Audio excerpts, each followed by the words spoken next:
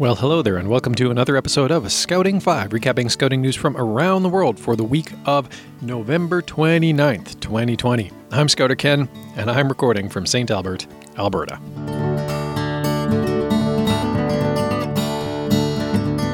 Scouter Neil, the group commissioner and troop scouter with the 2nd Smiths Falls Scouting Group here in Canada, has launched his annual fundraiser yet again for the group.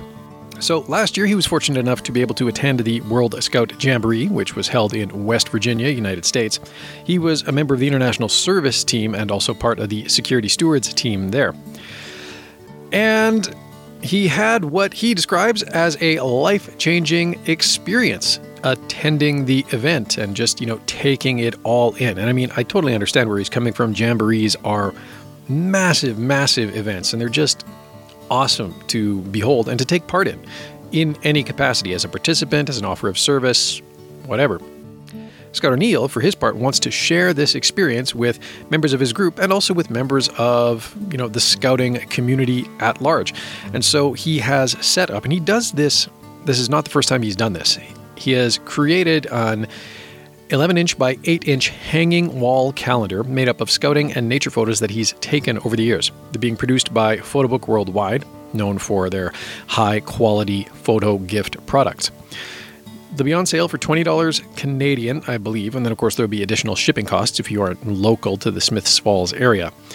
All proceeds from the fundraiser will support members of the Smiths Falls group in their efforts to attend future national and international scouting experiences. For example, they're hoping to be able to send some of their members to the 25th World Scout Jamboree in South Korea in a couple of years' time.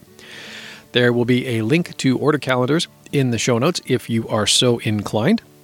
And if not, this is also, something that you might consider doing as a fundraiser for your own group if you've also over the years amassed a grand collection of photographs that might make a nice wall calendar for your members. A 10-year-old Cub Scout from Sherwood Park, Alberta, has made Christmas brighter for a lot of kids by collecting more than $15,000 worth of toys for the Santa's Anonymous program that runs here every year at about this time. Connor Tapilco got the idea to support Santa's Anonymous while working toward his C&E Award. That's the top section award for Cub Scouts in the Scouts Canada program. And like all of the top section awards, the key component of it, there are many components of it, one of the key components of it is the completion of a service project that benefits your community or your city or your province or the country or even the world.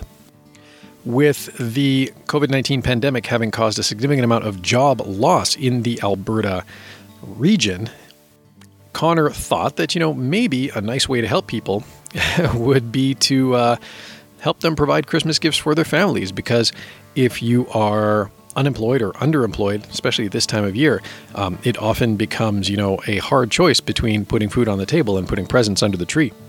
So he decided to do a toy drive. He got the word out using his mom's social media accounts, and the post spread quickly through Sherwood Park, the wider community, and they wound up setting up a trailer outside of Glen Allen School, one of the many schools in the Sherwood Park area, and also where the Cub Scout pack that Connor is part of meets, and were just blown away by how many people ultimately came out to support the toy drive. They're very thankful to the Sherwood Park community, and of course to the Scout group for the use of the trailer and for the assistance rendered. Well done, Connor. Well done, Sherwood Park. Some exciting news out of Scouts Scotland. That is, as you might guess, the Scout Association of Scotland. They have elected a new president, adventurer and world record holder Molly Hughes.